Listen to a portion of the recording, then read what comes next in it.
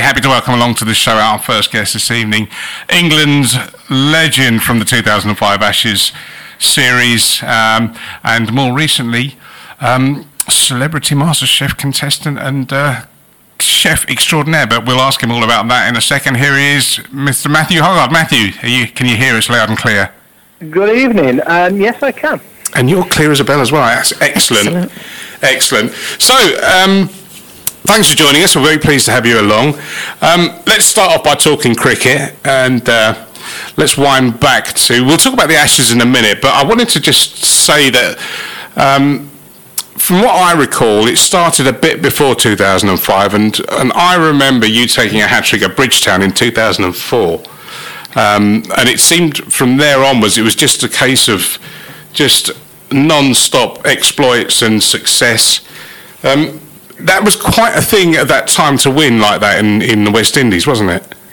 Yeah, taking me back now, 16 years, that was 2004, wow, that seems a lifetime ago, but yeah, fond memories, as you say, I think it was the start of the build-up towards that 2005 season. 2004 we went unbeaten. We hadn't won in the West Indies for 20 odd years. That's right. Years. And we had a new captain in Michael Vaughan. I think it was a changing of the guard. I think Nasser turned to 18 and made it a lot stronger, a lot fitter, with a bigger backbone. And then Michael Vaughan came in with the start of the work that Nasser had done, and turned the side a winning side. And I can remember going unbeaten in 2004. We brushed aside everybody that he came across. We had a nucleus of a side that stayed together and stayed fit, more importantly, for sort of like 2 years. And just here and there. We still the start Oh, we're just losing you a little bit. I mean, yeah, there was that momentous win in the West Indies, and then you followed it up with the tour down to South Africa, which really was the kind of... I think at the time everyone was looking at that and thinking this will be a real benchmark of how good this England side is. And you proved it in South Africa. It's a tough place to go and win it. Africa, especially with the side they had, and we knew it was going to be tough, and it proved it. I think we were 1-1 going into Johannesburg, and we managed to win in Joburg, and then South Africa came back strong in Centurion and had the better of the game, but we managed to hold out. Thanks to some good batting and some inclement weather, but yeah, to go to South Africa and clinch a series over there was a massive achievement for an England side, and it just sort of like summed up 2004 coming into 2005 that we were a side that could beat sides from any position. And it was also the first time we saw a certain Mr. Kevin Pietersen announce himself. Yes, in the one-day series. He came in the one-day series with his blue skunk. What a place to make your debut. Going back to it's at Newlands, wasn't it? Yeah. Never heard such a raucous, loud reception from the bullring up in Joburg when KP walked out to bat. But he went on and shined in the one day game, and set himself up for a Test debut and Ashes debut at Lords. Now that first day at Lords was one of the all-time great days of Test cricket, and I was there, and I just couldn't believe what was going on. 17 wickets fell on day one, and the atmosphere was just incredible. How did it feel to be? I mean, I've read from a lot of you guys that were part of that team that no one was expecting the public to get behind the whole thing as much as they did, and even I think it seemed from the word go that everyone was up for that series. So what was it like, striding out at Lords on that first day? Yeah, obviously, that the Ashes series is massive. Always playing in Australia. But it was the first time where well, I say first time. It seemed like it was we had a very good chance of beating Australia.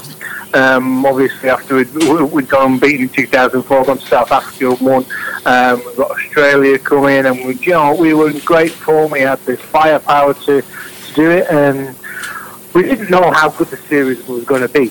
But we certainly knew that it was the start of something special on that first morning when we went out to field and we walked through the long room, which is normally full of polite applause from the MCC members. It was like a roar, it was like a growl from the members, and we walked through that long room, and it was like a football chant. It was such a noise that I'd never heard at Lord's, especially in the long room before. Yeah. And walking out and hearing the commotion and the passion that was in the crowd, it still stands the hair on the back of your neck now, thinking about walking through that long room on that first morning. I think there's a famous photograph of that moment of Vorney leading you all through, and you can see how animated the members are. And as you say, they're normally a fairly sedate bunch, and the look on Vorney, and in fact all of the players' faces of intense, up for it, concentration, let's have it kind of thing. It must have been quite a moment. Yeah, a massive moment. And, it's talking the talk's easy, isn't it? You talking the talk and saying, it's going to be a great series. We're going to stand up. We're going to fight them toe to toe. We're not going to take a backward step. That's the easy bit. The talking at the start, before the start of the game. The actual doing is the hard bit. And walking through that long room, thinking, do you know what? All this talk is now stopped. We have to put our words into action, and so it was a case of, there was so much nerves and so many nerves in that room going out onto the pitch, like there is for any start of a series. But the start of an Ashes series, the raucous that you've just walked through the long room, the packed Lord's House, the noise, and the Jerusalem scene. This is something serious. This is something special, and it just sort of heightened your nerves. And it just built as the series went on. I mean, that was Lord's from day one, but it just seemed as you were going around the country that it was just building and building and building. Yeah, but we have to say that after Lord's, it was same old England. We'd talk the talk. But we didn't walk the walk at Lord's. We lost, didn't we, by a small margin of 160 odd runs. So it was a case of Australia to say, the Pommies are speaking it again, but when it gets out on the pitch, so it was a massive game in Edgbaston, and the way that Test match went, and the way that ebbed and flowed, where we had it in the bag coming into the last day. We took a couple of early wickets, and we were all right. And then it was a case of this is getting serious. And then Simon Jones dropped a very hard chance down at third man, and you think, he's just dropped the Ashes. And I think if we had lost that Test match at Edgbaston, it would have been 5-0. Yeah. And it was, let's not forget that was a really, really strong Australian side as well, wasn't it? Oh, massive. And when you look back at Edgbaston, they lost Graham McGrath. When he stepped on the ball. And then the captain Ricky Ponting decided he'd have a bowl first, even though he'd lost his best bowler. We scored 400 runs in the first day. And we lost 10 overs through to bad light. Now that is some going, scoring 400 on day one in a Test match. But that just set the scene. And after we crushed them by 2 runs at the end of the Test match, you could see how much it meant, especially to Gareth Jones, who caught the catch, who went off to the crowd and gave them what for. But the reaction we got for going 1-1 in that series, it massively boosted our confidence, saying, you know what, we might have gone down at Lord's, but we're back in this series. And then he came down to the last day at the Oval. Yeah. And what a Test match that was. Yeah, but again, you skip over Old Trafford, where we skip over Old Trafford, where we needed one more wicket to win. That was a massive. You know, we've got Australia on the ropes. We then make them follow on for the first time at Trent Bridge, and we managed to sneak over the line by 3 wickets at Trent Bridge. And then we went to the Oval, and on the last day, Australia kept on taking bad light, knowing that they needed to score runs, and I just didn't understand it. And it was 2-1 up going into the Oval, and Australia coming off because they didn't like the light situation and needed to score runs. It was something unheard of by the Australians, taking the backward step rather than the positive one. Ricky Ponting, it all seemed to get to him, didn't it? I mean, throughout the series, he seemed to be a very angry man at the best of times and under huge pressure. Yeah, that run out by Gary Pratt when there wasn't a single there and he got run out. And having a word with Duncan Fletcher from the pitch and then walking halfway up the steps at Trent Bridge to swear at him, it made us chuckle. Unbelievable. And then the famous reception in Trafalgar Square on the open top bus. And I think again, I've read that no one was expecting anyone to turn up for that, but people were there in their thousands, weren't they? Yeah, of course. An English cricket team going around London in an open top bus. Not a chance anybody's going to turn up. But yeah, you're right. That everybody was rammed. Yeah. But again, if we'd have done what we did now, we'd have been crucified. Oh God, yeah. Because most of us, I'd like to say every single one of us, but most we're out until silly o'clock in the morning celebrating, and looked like we'd been dragged by it. Just a little bit. But the way that it encapsulated the nation, and everybody was just, the lads, they're just fun against Australia. It doesn't matter.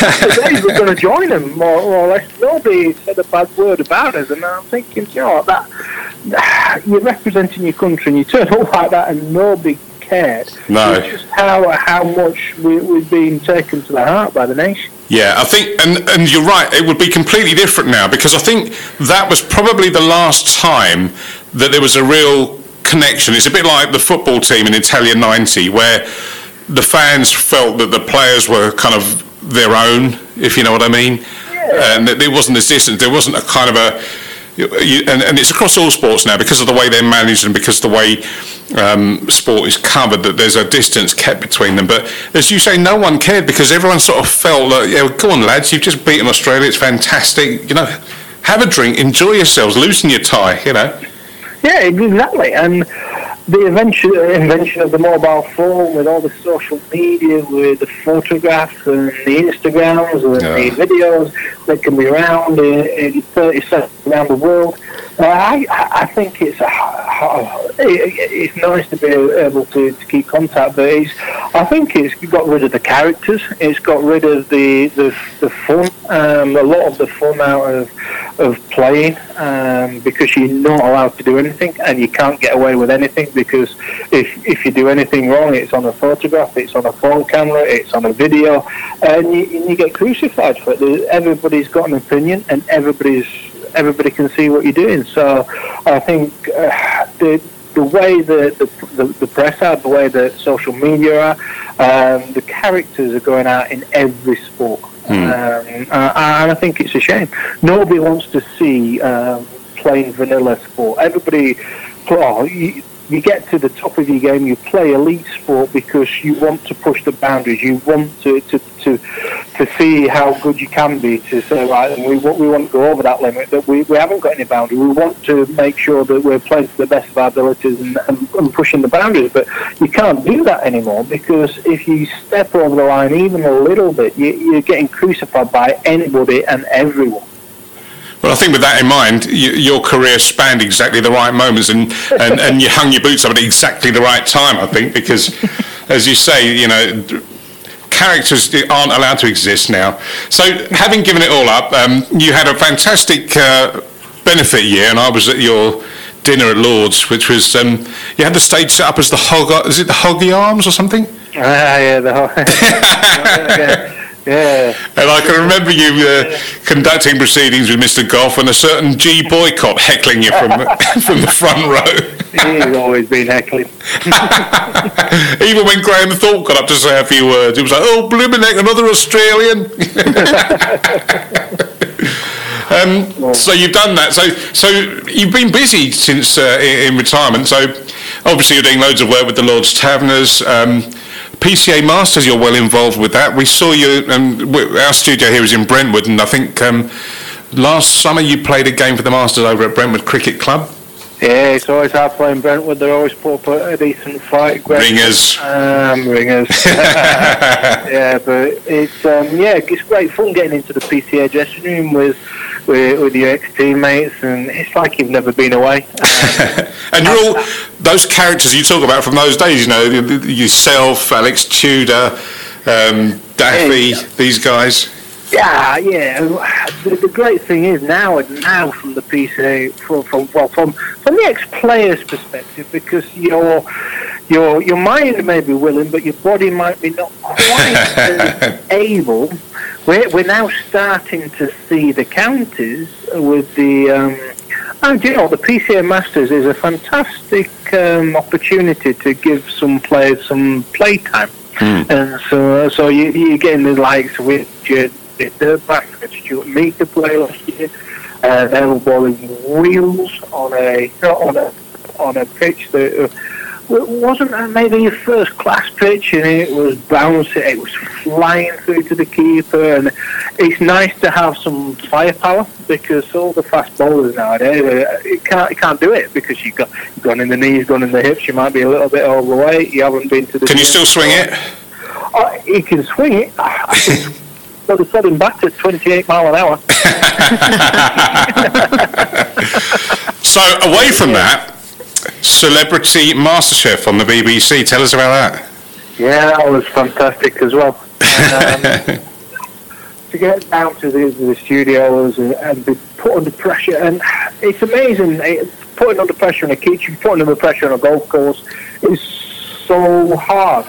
You in front of 100,000 people playing cricket and you don't mind it. You put yourself in a place with 10 people watching that you are not an expert in. You find yourself dropping your shopping a little bit. You're shaking, you're not as confident, you're questioning yourself as everybody would be, and it's a scary place, but it was an amazing experience, and I learned a lot from it, and it's inspired a new venture in my life. Well, exactly, it's revealed a clear passion for cooking, and you're quite the barbecue fan, aren't you? It seems to be something that's gone back quite early in your life. I love barbecues. I love fire. Always have done. Love fire. Love meat. Love vegetables. Love putting them together. Yeah. I was lucky enough to go to South Africa at the age of 17, 18 and play a couple of seasons, or 4 seasons over in South Africa. And they love a dry place. Yeah. With the weather. Is that where you discovered beer can chicken? Was it? You know, the chicken wings and spatchcocks. Yeah.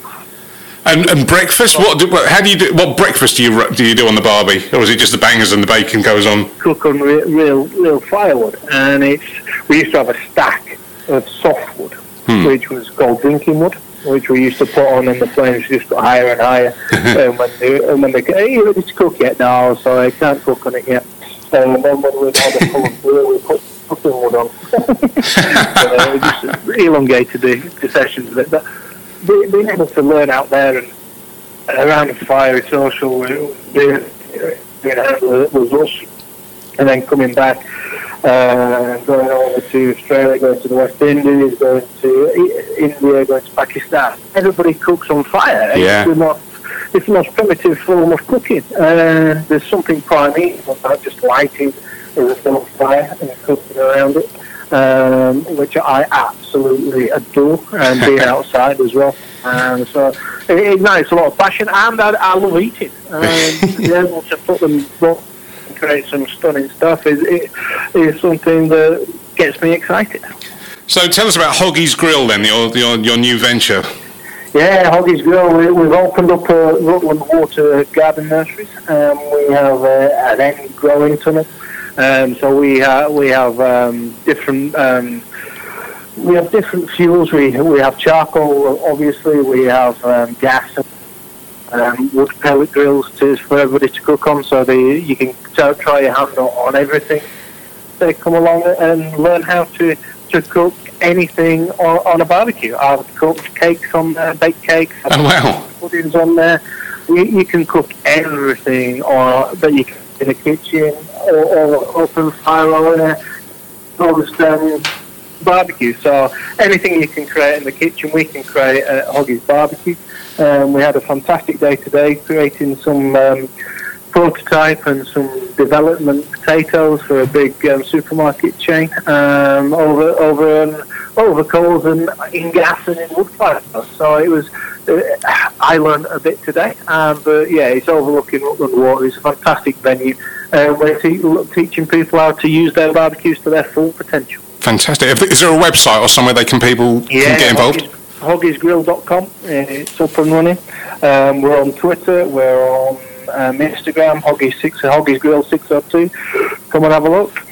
Well, that sounds fantastic, Hoggy, and we're really thrilled that you could join us this evening and give us some of your stories about cricket. And this whole barbecue and grilling thing sounds fantastic. And I'm assuming you're not just a summertime griller. You're the man that's out there in the middle of winter lighting your fire. Do you know? You should mention that Christmas time is coming on quickly. Where's the year gone? To free up space in your oven inside, why not cook your turkey on the grill? Why not cook your ham on the grill? Why not cook your turkey? There's so much space out there that you're not using, and I guarantee I love turkey on the barbecue. So we're going to be running courses on cooking your turkey and your ham and your big rib of beef on the grills. So look out and get to the website and book on a course. Yeah, we'll give it all the publicity we can over our social media and on our Facebook page and all the rest of it, and we'll take it in on the YouTube channel as well. So awesome! Thank you so much for joining us. Good luck with everything, and we'll catch up soon.